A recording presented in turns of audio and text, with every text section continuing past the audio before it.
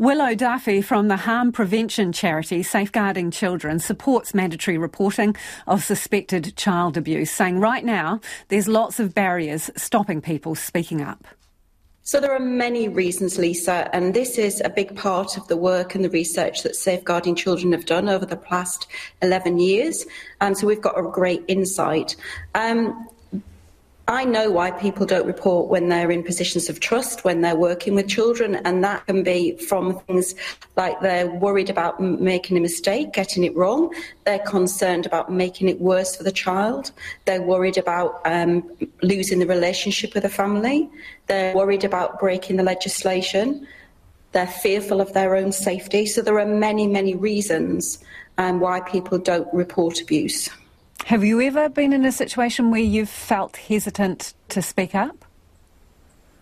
Absolutely. I'm the CEO of Safeguarding Children now, but I'm actually a registered nurse, and you can hear from my accent I'm from the UK, so I worked on the front line with child protection cases as a specialist community nurse, and absolutely I've been in that position. And the thing that made it easier for me was having people around me, and the organisation that I worked for supported me, and it was very clear that there was an expectation to report. So for me, it is the organisational culture and commitment of the organisation and the support around our frontline practitioners regarding support in relation to training and supervision, money invested in their training, making sure that they're cared for. We've got to look after our frontline professionals so we can look after our children. So how will mandatory reporting take away the barriers that you have just identified? So one of the dilemmas that people have is the fact that they are unsure whether they are allowed to actually report. So for me, that removes that barrier. So very often people in the research that we've done tell us that they're worried about breaking legislation, they're worried about breaking the Privacy Act, they're worried about getting into trouble with their place of work. And for me, and that's one of the biggest barriers. So for me, if we remove that and make it mandatory to report, but we have to put in mandatory training as well, so those people know how to recognise child abuse and neglect and how to respond effectively. What kind of evidence is there that mandatory reporting actually works in the sense that it saves lives or removes children from abusive situations? There's mixed evidence of its effectiveness. It was originally started in America, but America's got a very different child protection system, and then it's been implemented in Australia, and again, they've got a federal system and states. So people who are mandatory reporters say that it actually makes it easier for them. They're more likely to actually report.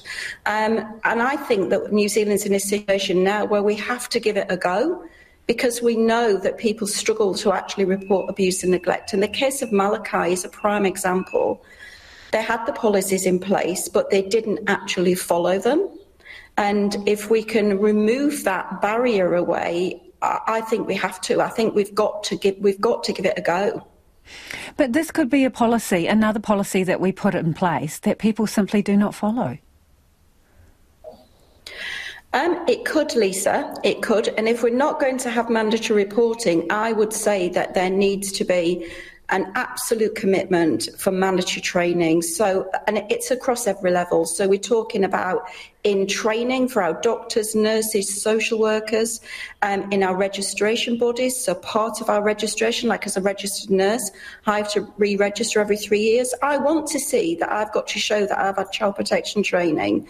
And then also put it in the legislation as well. So the Children's Act is a weak piece of legislation that has a crucial role in protecting our children. So it could actually be bolstered by putting in there that mandatory training, and also make it so that everybody who works with children, any organisation, has to have a child protection policy, not just those organisations that are funded by government, because I want to protect children. I'm not that fussed about protecting the government, and it does make me question why it only applies to government-funded organisations. And that's Willow Duffy from Safeguarding Children.